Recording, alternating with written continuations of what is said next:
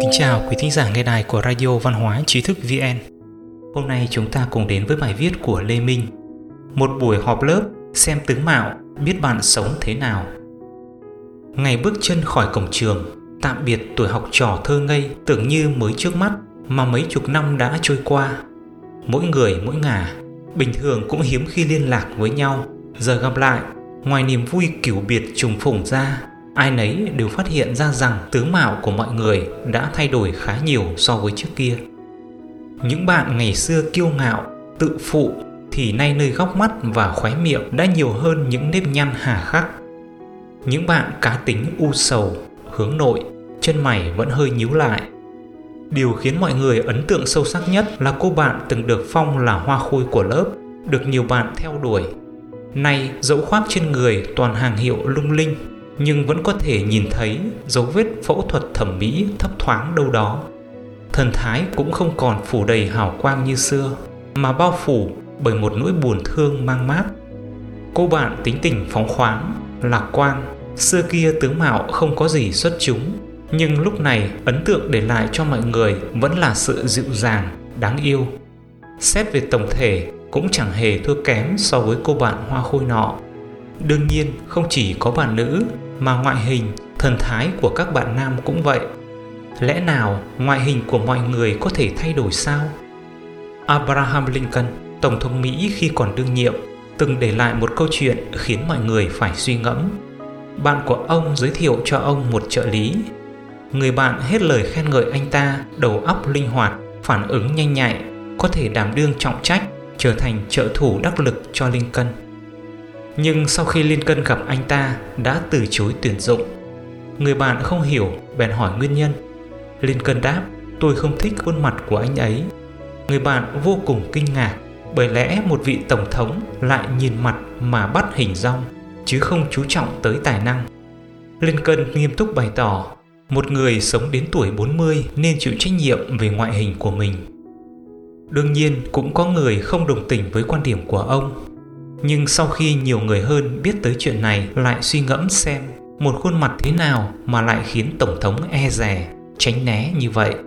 Với trí huệ và hiểu biết của Lincoln, tin rằng nguyên nhân khiến ông lắc đầu không chỉ vì tướng mạo đẹp xấu, có lẽ biểu hiện trong lời nói và cử chỉ của người này mới là điều cốt yếu. Phật gia có câu tướng tự tâm sinh.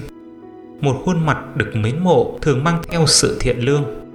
Do vậy, có lẽ không cần phải đợi tới khi 40 tuổi, trong quá trình trưởng thành, khi dần dần minh bạch mọi chuyện, chúng ta cũng bắt đầu phải chịu trách nhiệm về ngoại hình của mình. Đương nhiên, không có điều gì là tuyệt đối. Dẫu sao cũng có người sinh ra đã có khiếm khuyết hoặc do những nhân tố hậu thiên gây nên. Nhưng khi loại bỏ những tình huống đặc biệt này, về tổng quan vẫn có những căn cứ có thể tuân theo. Do vậy, ấn tượng đầu tiên để lại cho mọi người sẽ quyết định liệu chúng ta có thể lọt vào mắt xanh, chạm tới trái tim của đối phương hay không. Vậy chúng ta nên nỗ lực thay đổi như thế nào? Có thể xét trên 3 phương diện sau. Dáng vẻ đoan chính. Dáng vẻ ở đây, ngoài ngoại hình ra, còn có kiểu tóc, trang phục và thần thái. Thông thường, mọi người đều thích tiếp xúc với những người ăn mặc gọn gàng, đúng mực. Rất nhiều người coi trọng nội tâm, không coi trọng ngoại hình nên ăn mặc xuề xòa, lôi thôi. Ngược lại, họ còn để lại ấn tượng không tốt cho mọi người, vô tình tự hạ thấp giá trị của bản thân. Đương nhiên, chúng ta không cần vung tay quá chán mua sắm hàng hiệu đắt tiền, nhưng trong những tình huống khác nhau cũng nên học cách trang điểm và phục sức phù hợp. Chỉ cần lưu tâm, quan sát và học hỏi nhiều hơn, chắc chắn chúng ta sẽ có một sự thay đổi không nhỏ theo chiều hướng tốt đẹp hơn. Chú ý nói năng.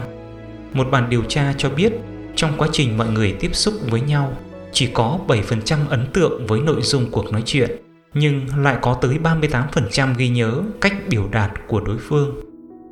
Ví như vội vàng hấp tấp, dây cả dây muống, lắp ba lắp bắp, vòng vo tam quốc, liếc xéo nhìn ngang. Những biểu hiện này đều khiến người khác không thể tin tưởng bạn. Không kiêu ngạo, chẳng tự ti, tự tin trang trọng, nói năng hài hước, ngữ khí thành khẩn, ngược lại sẽ để lại những ấn tượng tốt đẹp khó phai trong lòng người. Trong giao tiếp, chúng ta cũng cần chú ý lắng nghe, chớ ngắt lời đối phương, không nên truy hỏi những vấn đề nhạy cảm hoặc những chuyện người khác không muốn trả lời. Tu dưỡng bản thân. Shoichi Oya, một nhà văn của Nhật từng nói, gương mặt một người đàn ông như một tờ lý lịch. Đương nhiên, không chỉ đàn ông mà gương mặt của một người phụ nữ cũng là một bộ lý lịch hoàn chỉnh, mà lớp trang điểm đắt tiền, tinh chế cũng khó lòng che giấu. Dẫu sao, từ nhỏ đến lớn, từng chút cảm nhận về cuộc sống, về những sự vật quanh mình đều tích lại trong tâm mỗi người và được phản ánh ra tướng mạo, lời nói, cử chỉ bên ngoài. Vậy nên chỉ khi chính lại những suy nghĩ trong tâm, nuôi dưỡng tâm hồn mới có được một gương mặt khả ái và sự yêu mến của mọi người.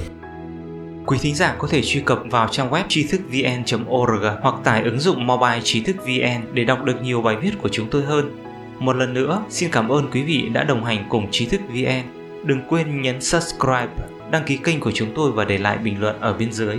Xin chào và hẹn gặp lại!